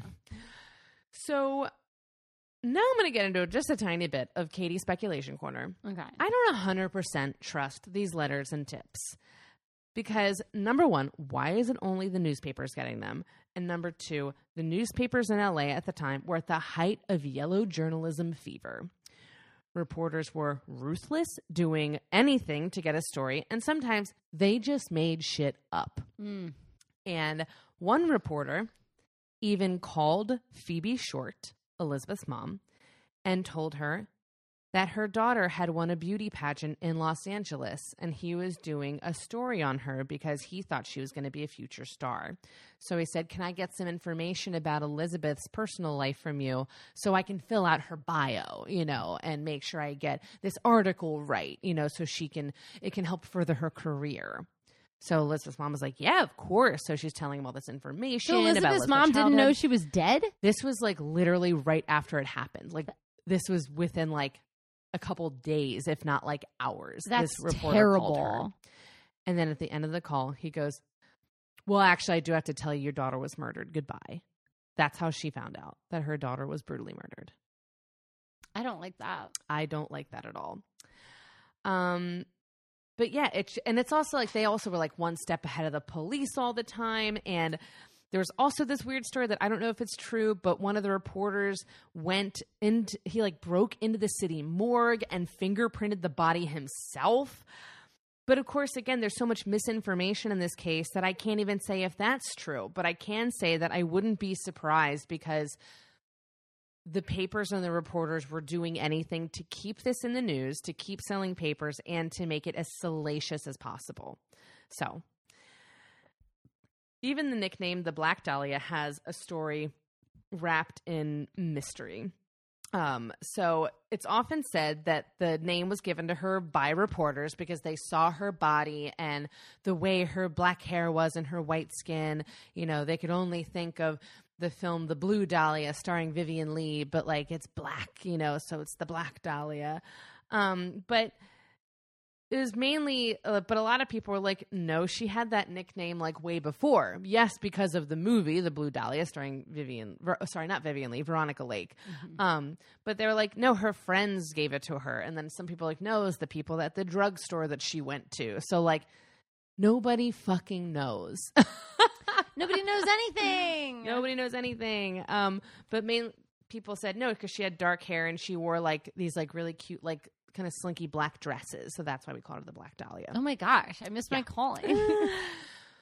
But with all that, let's talk about the suspects. Okay. So just a few months into the investigation, the police had 75 suspects. Now, first, we have Red Manley, the guy who was with her. He's like the last person to see her alive. And the reason people think he did it was obviously because of that fact alone. And also he was cheating on his wife with her. So apparently, but then he had plans to reconcile with her. So it was kind of like get the mistress out of the way, Stakes are high here. The stakes are high. And then you add to the fact that he was discharged from the army for being mentally unstable. But he has a super solid alibi for the time of the murder. And he didn't have any medical knowledge. So I don't think it's very likely that he would have done it so precisely. So that knocks him kind of off the list. Then we have journal guy, address book guy, Mark Hansen. He obviously knew her. It was his address book that was among her possessions. Right, but he's a nightclub owner. She had placed a phone call to him just the day before her disappearance. Some people also claim that he had tried unsuccessfully to seduce Elizabeth when she stayed at his house. So perhaps another angry man in a position of power. Then we have Leslie Dillon. Leslie Dillon was the bellhop at the hotel who had claimed to see her leave. He also consistently inserted himself into the investigation and started a long letter writing campaign to a psychologist at the LA Times. He would ask lots and lots of questions about the case, but also offer up his own information. And there were weird things about the case, that he knew that nobody really knows how he knew. And then he was like, well, a friend of mine named Jeff Connors did it. And so they investigated. At first, they thought that Jeff just wasn't real, but he was real, and he was quickly ruled out. The guy was like, "Why in the world would he say that I did this?" So wait, does this bellhop have any medical know-how? He used to work as a mortician's assistant. Oh. And I'm going to say, I only saw one thing out of all the things that mentioned him, and I think that's pretty fucking damning. That he's literally the last person to see her live, and he was a mortician's assistant. I mean, don't they drain people of fluids? They drain people's blood. And then they pump them back up with other stuff. Yeah. Okay. That is shocking to me. Yeah. And he was the last actual person to report seeing her alive. Yeah. Okay. And also he's writing letters to the LA Times psychiatrist. What is he doing? What does he want? What does he want out of it? What does he want? He's obsessed. Then there's Patrick O'Reilly. He was a doctor who knew Elizabeth through the nightclub that Mark Hansen ran. Because Elizabeth was always at the nightclub. Mark Hansen runs it. Patrick O'Reilly's always there. He and Hansen were said to have frequented sex parties together in the LA area. And we also know for a fact that he had a penchant for violence. He once took his secretary back to a hotel room and violently beat her half to death in a sexual manner. It was from what she said, because she did survive this, but it was a sexual thing, just him hitting her. Yeah, which is awful. And so he does this, but he often didn't get punished too harshly because he was married to one of the LAPD captain's daughters. So he had an in with the LAPD. And he's into medicine. So there's another very likely candidate. Tip of the hat to you, sir. Mm-hmm. I think you're going to do this. And of course, some celebrities made the list, like Arlo Guthrie, Bugsy Siegel, and our old friend Orson Welles. But I highly doubt it was any of them because I don't think they know how to dissect a body. And if they do, what's going on? Then there was a theory that maybe she had a fatal run-in with a serial killer. The Cleveland torso murderer was running rampant at the time, and his crimes were very similar to this one. But of course, he was mainly in Ohio. Then there was another person who was killing young dark-haired women in the LA area at the time who was never caught. He even killed a woman named Georgette Bauerdorf who worked with Elizabeth at the Hollywood Canteen, and they kind of looked similar. But she was killed in a hotel bathtub. So there's a whole podcast that goes into all of those extra murders. We're not going to do it here, but... Yeah, I just kind of wonder, was anybody else murdered in this exact way? With, the Glasgow smile and the draining of the blood? Exact way. Okay, so everything is kind of an similar, offshoot. But not the exact way. This seems too specific. It's too specific. The most prominent suspect, however, is a man whose own son has made it his life's mission to prove that his father committed the crime. George Hodel was a physician who was often described as a bit eccentric. Even the house he lived in was some kind of weird nightmare. It is a Lloyd Wright design, not Frank Lloyd Wright. Lloyd Wright, his son. It is called the Franklin House, and it is styled after a Mayan temple. And I am like the step? I am going to show you photos of this house because it is horrifying. Look at those. That's a house in LA. Like, so when you look at the front, it almost looks like there's two Mayan temples, like on top and at the bottom of the window in the middle. And it looks like almost like a gaping, like, beak monster. Yeah, like a beak. Mm-hmm. So this home has big pyramids built into the design, an iconic central courtyard with a swimming pool, and it has a secret room hidden by sliding bookshelves. That's not okay. I feel like why do you need that unless you're James Bond? Yeah, it's a very James Bond villain house, isn't it? Yeah. It's so weird. And especially when it's like lit up at night, like. And like, where are you keeping somebody for 6 days that nobody you know is going to know about it? Well, if you're that high profile of a person. Secret room. Exactly. That's what I'm saying. It's like, it is kind of insane to think that somebody with such surgical know-how and the body is so clean and this is so precisely done would not also have a family and also like be faking it in society. And then you would need a place to hide this body for 6 days, a screaming chained up person. Oh yeah. Well, and George's son remembers, that children were especially banned from this secret room. And he maintained that that was where his father like killed and maimed and cleaned the body. George Hodel had a very high IQ and was even a child musical prodigy. He graduated from all the schools very early. He was a newspaper reporter, interesting, at the age of 16, and then went to medical school where he studied surgery. He became a doctor, and he liked to work at the venereal disease clinics of LA, and apparently he was kind of accused of misdiagnosing people, especially like celebrities. Like he loved treating and doing weird stuff with celebrities. And he eventually had 11 children by 5 different women. George Hodel first came to the attention of police when he was arrested in 1949 for sexually abusing and impregnating his daughter. So the police are already looking for a doctor, strike 1. And they're looking for a sexual deviant, strike 2. So George Hodel is now suddenly very high on the suspect list, someone that was not on their radar for the past couple years. But he was so high that the police bugged his house for 40 days. Can you imagine 40 days of constant recordings to sift through? No, that would be terrible. Awful. Just to try and get some hard evidence on him, which makes me think that there was some other reason other than like he's an awful person who like abused his daughter and like that's why you think he killed Elizabeth Short. Like that makes me think that there's something else, some other piece of evidence that we don't know connecting the two. Why would they do that unless they...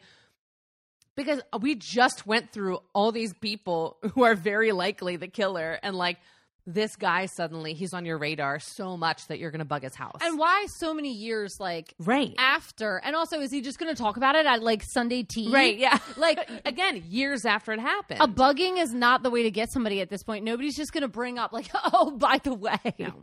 By the way, remember that time I drained blood out of the most famous victim ever?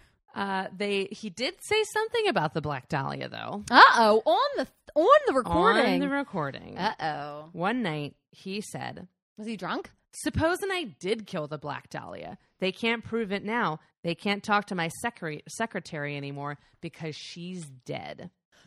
Okay, I have a question. Who says that? Suppose I did it. Suppose I did it. Did somebody pose the question? I have no idea. Okay, so this is at a cocktail. I'm picturing a cocktail party, small one. Mm-hmm. People are sitting around. It's late. And he just keeps rambling because he's like drinking. And then it like, suppose I did do it. And everybody's like, did what? Yeah. So wait, did he kill his secretary? So her death was ruled a suicide by drug overdose, but some people believe that he had something to do with it because he was with her when she died and he burned some of her personal documents afterward. Even so, if she knew and was keeping it a secret, she could have taken her own life just Right. out of guilt. Yeah. Yeah. So there was also another recording where you could supposedly hear a woman screaming, but we'll never hear for ourselves because the tapes were lost. Oh, All we have are the transcripts. no. And suddenly, the lead investigator declares that George Hodel is not a suspect anymore. Nothing was found on the recordings, and he takes him off the list and immediately is like, absolutely not. He's not our guy. Many people think that maybe there was some bribing going on because the LAPD was extremely corrupt at the time. And another thing they heard on the recordings were George Hodel being like, yeah, can I just bribe someone? Like, it was like something like that. I didn't write down the actual quote, but Can it I was just something pay about somebody like for this? bribing the police department. Oh. And once he was off the hook, it was off to the Philippines for George Hodel. Oh, forever? So he did come back to the States about 40-something years later and died peacefully at the age of 91. But all Okay, those George. years later, one person couldn't let it all go, and that was his son, Steve. Steve was an LAPD homicide investigator, and he was a trained private detective who has been on a mission for years to prove that his father killed Elizabeth Short. So he didn't suspect his father of it when his father was alive, but after his father died, he was given, this little thing of photo albums, and he's looking through, and he's looking at these photos, and he goes, why do I recognize that woman? And then he's like, oh my gosh, that's the Black Dahlia. He goes, that's Elizabeth Short in these photos. He's like convinced of it. So he has these photos from this personal collection of his father's of the women. Then he is looking at the letters that the supposed killer wrote the police in the LA Times. And he's like, that handwriting, that's my dad's. And then he starts digging and he is like, okay, here's some more witness testimony. People claim that, yeah, my dad and Elizabeth definitely knew each other. And then he finds a story about a man coming forward and saying that he was at the vacant lot where Elizabeth's body was found and dumped. And he saw a dark car and a thin man pulling something out of the trunk and leaving it there. Both things match George Hodel's description. So there's a lot of circumstantial stuff that he's finding. And it's interesting because he had started thinking, like, maybe my dad did this. And then he found out that his dad was a suspect back in the 40s. And he's like, what? This is very shocking for Steve. I'm sure. It's like, oh, my dad's been living in the Philippines. Yeah. Like, Wonder having a why. time. That's where he retired. How fun. But some people do ask, they're like, but Steve, like, why would your dad do this? Like, that seems kind of out of left field. So does his house. Yeah. But Steve had an answer for that too. His father was friends with the famous surreal artist Man Ray. And he said his father was kind of obsessed with this guy. He was at their house all the time. The same daughter that, like, the dad sexually abused and, all this awful stuff. Man Ray, like, took nude photos of her when she was, like, 14. Like, they have this very weird relationship, George and Man Ray. Okay. And so George is like, well, I'm going to become an artist too. And he keeps kind of thinking like, well, I could be an artist. Like, I could do what he's doing. And so Steve's idea is like, maybe he wanted to take Man Ray's surrealist art and bring it into reality. So one of his most famous works of art is called The Minotaur. And it's this photograph of it's a black and white photo, and it's a very, like, white, just the torso with the arms overhead so that it kind of looks like the horns of a minotaur. Okay. And it's very similar to how her body was posed. Okay. When they found it. So, and he said, and then people were like, yeah, but, like, the biggest thing about her is the lips. And he goes, well, one of Man Ray's most famous paintings is called The Lovers, and it's just a big pair of lips. That's all it is. So, it's interesting. It's one of those things, though. Are we making the pieces fit that we want to fit? Yeah. Are we trying to make it fit, or does it actually fit? Yeah. I have that feeling every time I'm doing a puzzle. Yeah. Am I forcing these pieces together, or is they do they actually go? Right. Steve Hodel, or Hodel, whatever it is, has written many books connecting his father to the case. I think the total number is like 4. He also has a podcast about it. There was like a mini series made on like the long lost granddaughter of George Hodel, like getting involved in the case. Like, there is a lot going on, and there was some money to be made off of a lot of this, and so that's a thing we have to remember. Because I'm not saying that he's not right, but when there's money, there's issues. We know this. But the fact of the matter is we'll never know for sure, because some of his findings are valid and others, like the handwriting similarity and the photographs that he claims are of Elizabeth, those have been officially debunked by experts. And like the photographs, when he brought those out, I was like, that is not her. Like, I can see that from a mile away. Like, that's just not her, Like, you can just clearly tell it. And the thing that sucks is we'll never be able to test any future suspects or any more evidence, against George Hodel, because all of the evidence that we did have in the case mysteriously disappeared from the LAPD offices. They have no idea what happened to it. No tapes. No handbag, no shoe, no whatever. Like, we didn't even have much evidence to begin with. And now we have absolutely none. Can we lock that shit down? I feel like this happens. Be more careful. This happens all the time with famous murders. Like, obviously, somebody wants to do something. Yeah. There's a giant bug on your drapes. Is that a spider? No, it's a stink bug. Oh, okay, good. All right, never mind. Dear God, that was scary. So, my heart stopped in my chest. I thought it was going to be a spider.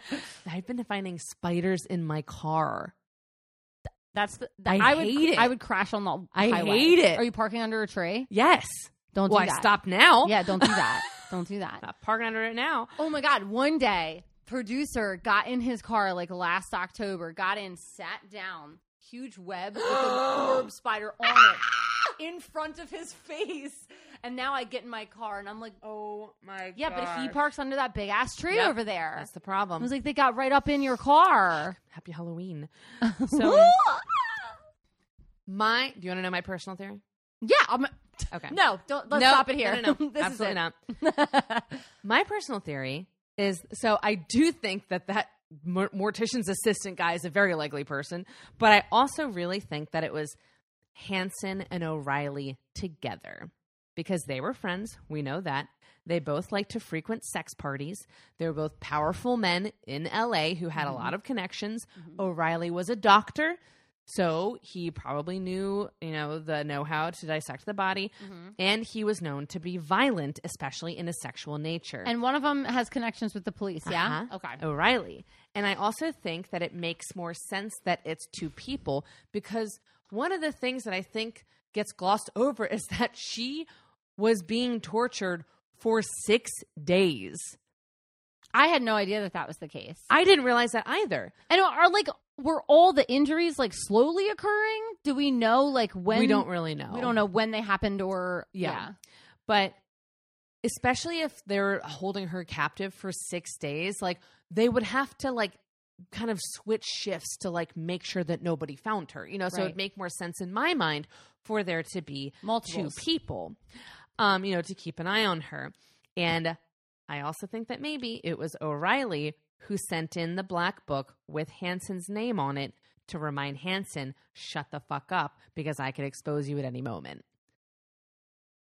So that's my personal theory, that it was the two of them together that did this. But we'll never know for sure because someone thought that Beth didn't matter enough to throw her files away in the LAPD office. They thought Beth didn't matter enough to get her story right.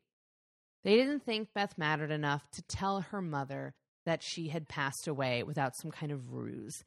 And they didn't think Beth mattered enough to torture her and kill her in the way that she did, in the way that they did.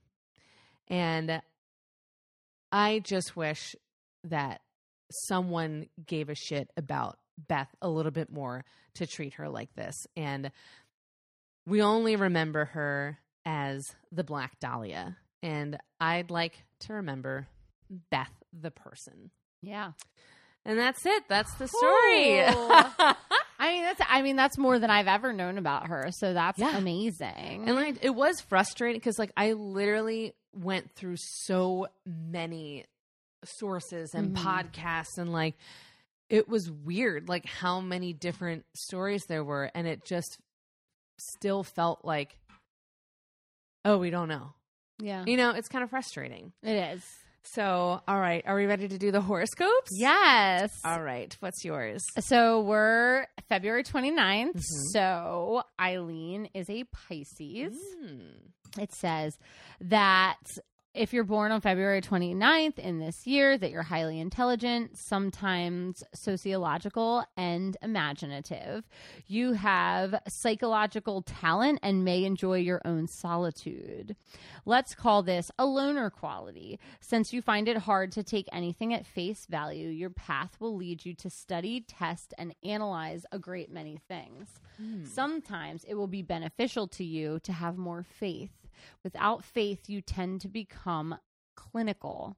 You're a born searcher and seeker of truth, attracted to all things spiritual and mythical, loving natural beauty, ocean, grass, green, plants, and flowers, always leaving an air of mystery of yourself to others. Wow, that fits really well. Like a loner. It's weird that you said like ocean grass too, because she like was led to Florida. Yeah, and I think some of it is like a lot of times horoscopes try to highlight positive qualities, and I think if you looked at the negative aspects of all of those qualities, like being a loner, she was in solitary confinement for over a decade, and like things like that. Well, and like, you know, it said like, you know, you're a searcher, you know, and I feel like she was constantly searching, and like it said like searching for like the truth or something, and I feel like Eileen never saw the good in people. No. She only saw the bad. And so, you know, it's just that, I don't know. I think that fits really well with her. It's a weird, I mean, I can't believe it, but yeah. These horoscopes. Oh, my shocking. gosh, I know. All right. So she was born on, let's see, July 29th, 1924. So she's a Leo. It says Leo and Cleo. I know. It says your life pursuit is to lead the way and a secret desire to be a star. People of this zodiac sign like theater, taking holidays, being admired, expensive things, bright colors, and dislike being ignored, facing difficult reality, and not being treated like a king or queen. Which I thought was interesting. Well, she walked her way on over to California. That's where the stars go. Mm-hmm. And also she is famous now. Not in the way that she ever intended or wanted to be, but yeah, she's known the world over. All right. So let's talk about these two ladies in conversation with each other in a little segment we like to call Just the Two of Us. Pretty crazy. Pretty wild. I mean, there's some vocab words that we haven't used in all of our shows, like nomadic, that we both use. Yes. It's very weird. Very interesting. Yeah, I wrote that down. But it's funny because when you're talking about someone like Elizabeth, like it's almost romantic. It's like, no, she's a nomad. She's out in California. She wants to be a star. She's hopping from place to place, relying on the kindness of strangers, you know, and it's painted in this more kind of romantic light. And for Eileen, it's like, you're a bum. You know? You're a burden on society. Yeah, exactly. Stay away from us. I absolutely agree. I think that their stories are such mirror opposites, even down to their deaths. Like being a killer versus being killed. But so much is happening. Like you had this precision death and this woman is a sloppy killer. Yeah. You know, you have this and she has that. I feel like even up to the East and West Coast, like they were mirror images of one another's lives. Yeah, they were. And, you know, even like when they were young, like their dad, Leo and Cleo, you know, but like they left, you know, they to go to a warmer place. They have single moms. At least, you know, Eileen did for a little bit, portion of the time. Yeah. And I think they both did feel kind of abandoned, but Beth turned it into like, you know, well, I'm a popular girl. I'm going to have fun. Like everyone at her school, like they even wrote in her yearbook, like they called her like I don't know, it's like Marlena Dietrich or something of their school. Cause they're like, she's so popular. She's so fun. Like she's going to be somebody. But being abandoned and left for Eileen made her a social pariah because I think she didn't trust anybody, you know? And I think that we're seeing with them, like, there are so many different ways that like your life can go, you know? And I feel like they both kind of like in their teenage years were like, yeah, whatever's going on here, like isn't for me. Mm-hmm. You know, they both made the decision to kind of leave home early. And, you know, it's interesting too that we see Eileen, who actually was a sex worker and like found that like that was a good way to get by. And like Beth is always labeled as one, but she never actually was one, you know? Right. I think the whole story in all cases really highlights the double standards of society more than anything. That's how I kept feeling because in Eileen's story, you have a low class girl growing up traumatized and taking revenge on blue collar men very sloppily in the only way she knows how. And in Beth's story, you have, you know, the American dream girl who gets herself to California and it's like one day she's going to make it. She's going to find, you know, the person who wants to make her a star or like she'll be fine. Yeah. But the way that men kill is slow, sadistic, and planned. And you can get away with it because you can bribe the police or you have a secret room in your house or you have a friend who will keep their mouth shut. It is so different. Like, I think, like, if we look at the killers being male and female and the victims being male and female, it highlights the double standards of society in a disgusting way. I absolutely think so. Cause I totally agree with you. Cause right off the bat, they're like, well, the person who killed her must be a doctor, you know? And it's like, you're already putting like the mastermind who did this in this upper echelon of society, you know, and not even putting him there. He is there. Yeah, he is there. Frankly, that murder was cleanly done. Yes, it was. It is a man murder. They knew to wipe it down with gasoline. They knew this. They knew that. Like, there's almost a privilege to getting away. There is a privilege. I'm sorry, I didn't mean there almost is. There absolutely is a privilege to getting away with it. Yeah. Because the fact of the matter is, Eileen didn't get away with it. Elizabeth's murderer did get away with it because there is clearly a class difference. And I do think that we also have to talk about the grander systems at work and how, frankly, they failed both of them, but in different ways. Oh, God, yeah. Someone should have intervened in life before the crimes for Eileen. There were so many cries for help. I just think of her in the hospital, like telling them, be like, hey, I don't want to be here. This is not my first time trying to commit suicide. And they're just like, all right, back you go. Like, good luck, you know? And it's like, can no one help her? Is no one seeing that, like, this teenage girl is, like, trading, like, sex for gum? Like, what the fuck? Like, where's Arlene then? Where are all the churches trying to adopt these kids? Stepping in. And then I also think about, like, we failed Beth after she was living. We failed her in death, you know, where like there were rumors spread about her and nobody can get her story straight. We're letting people buy their way out of culpability. Like we're literally allowing the rich men to get away with it because they can. They can pay for evidence to be thrown away and covered up and whatever. And you know what? Maybe it's none of the men we talked about it, but it's obviously a man with some influence and some power who has that, power to stay anonymous. And it's so frustrating. And the power to walk away from murdering people. Yeah. Like, because if this is the only murder that happened with like exactly this MO, like maybe it was another serial killer she had a run in with, maybe it's not, but he had the power to walk away and like possibly tease and send notes. Yeah. Eileen doesn't have that power. Eileen is still a sex worker. She is still in danger. And just that quote of, there's only one that actually raped me, the others were about to.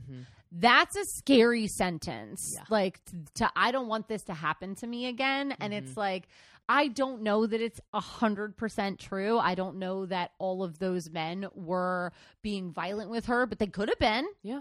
They absolutely could have been. I won't put that past her because she had sex with lots of dudes. So I don't know. Well, it's interesting too that there's also other people latching onto their story for fame and money in their own right. Like I think about that couple that adopted Eileen so they could do that. And I think about Steve Hodel, and there was like another woman who wrote a book called like My Dad Killed the Black Dahlia. And like people read the book and they're like, no, he didn't. Like there's nothing in this whole book that is like worthy. Like that. You know what I'm saying? It doesn't make sense. People just latching on to try and make a buck and make a name for themselves. And it's so frustrating, you know? And I don't know. I think that there's a lot of disrespect going on for women in life and in death in both of our stories, you know? And I'm not saying that like, you know, Eileen's a bad person. Oh, she's a terrible person. But you can't ignore the fact that like she did not have a fucking chance. Like, no, there was no chance. You know? Yeah. Like, and it sucks too because she wasn't a person who wasn't clearly needing help. You know, it's obvious that somebody should have. People are like, "Wow, I never knew." And it's like everybody knew. Yeah, everybody knew. Everybody was talking about it. Everybody in the documentary wasn't like, and that's funny because a lot of times when it's like a male serial killer, they'll be like, "He was so nice." Nobody says that about Eileen. Nobody says that. Everybody's like, yeah. She was fucking my brother at 10 years old. Yeah. And she, like you said, for a stick of gum, like, which is crazy because you even talked about Beth like flirting to get food. And it's like, they're both survival flirting. Yeah. They are working their looks to get their basic needs met. And sometimes it's like women do have to do that because that's what's at their disposal, especially at this time period. Yeah. Yeah. They were just surviving the only ways that they knew how. And it's also interesting to me that there are a lot of people too that paint, like people are like, well, she was, you know, Elizabeth Short was like an extra in a ton of movies. And I was like, no, she wasn't. No, she wasn't. Like, you're telling the story. You're telling the story the way you wanted it to happen because you want to romanticize it, and nobody wants to romanticize Eileen Wuornos. We want to make her story as brutal as possible because she, as this, you know, very like damaged person, doesn't matter to us, you know, and it's like. She's a bad person, but also like she had a lot of bad shit done to her, and we can't separate the two. Yeah, and you know, both, like we said, both can exist at the same time.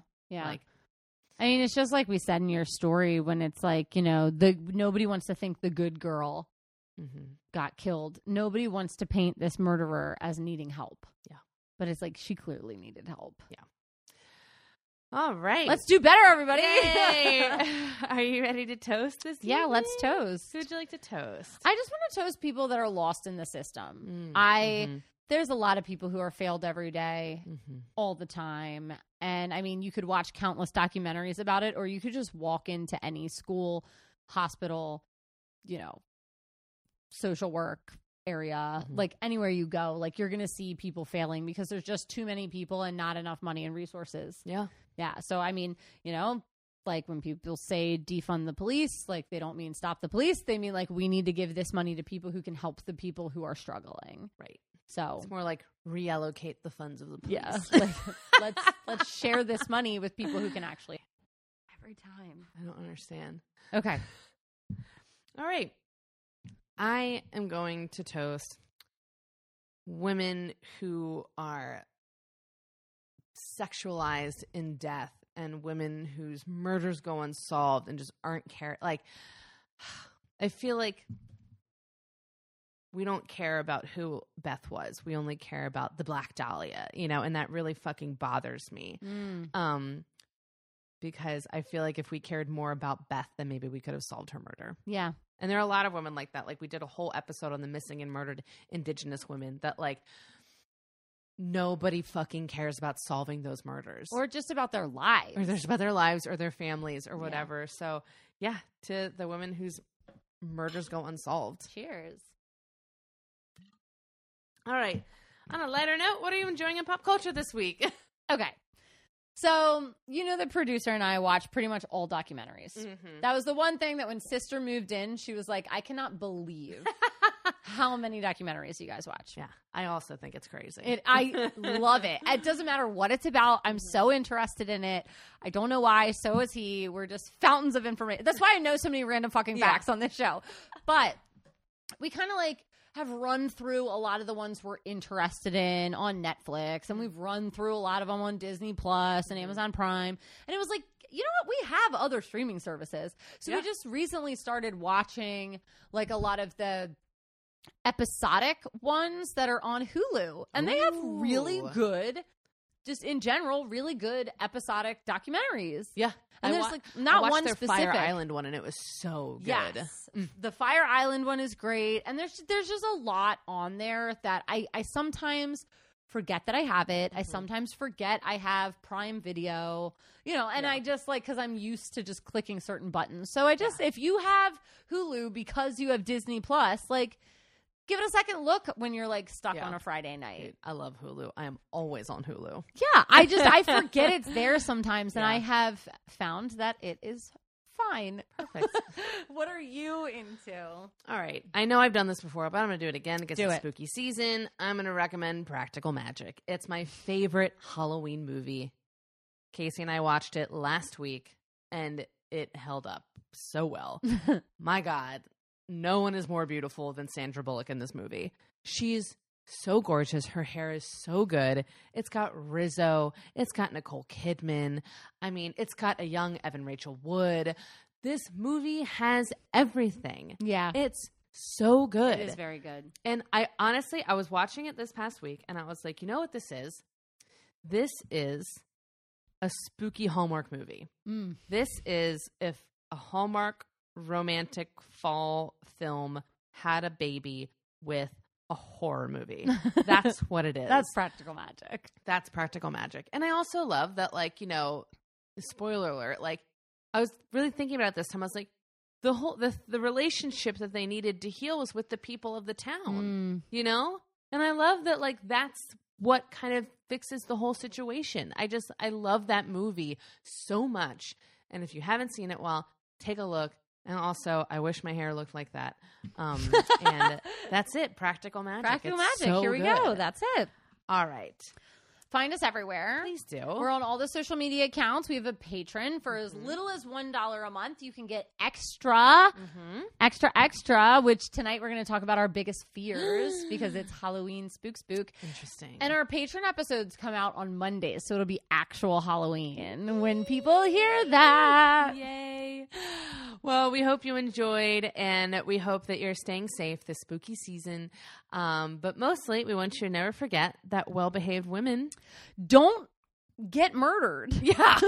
Apparently. That's what we all like to think. And they rarely make history. Goodbye.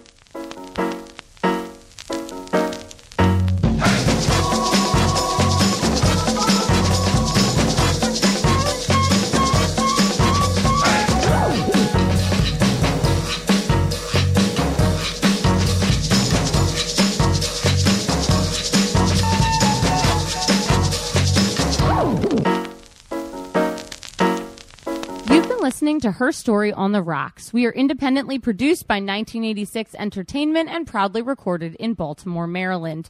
If there's a woman in history you would like us to cover, you can email us at herstoryontheRocks@gmail.com. You can also message us on Twitter or Instagram. We post all of our cocktail recipes on Tuesdays so that you can go get all the supplies you need and drink along with us. See you next week. Bye.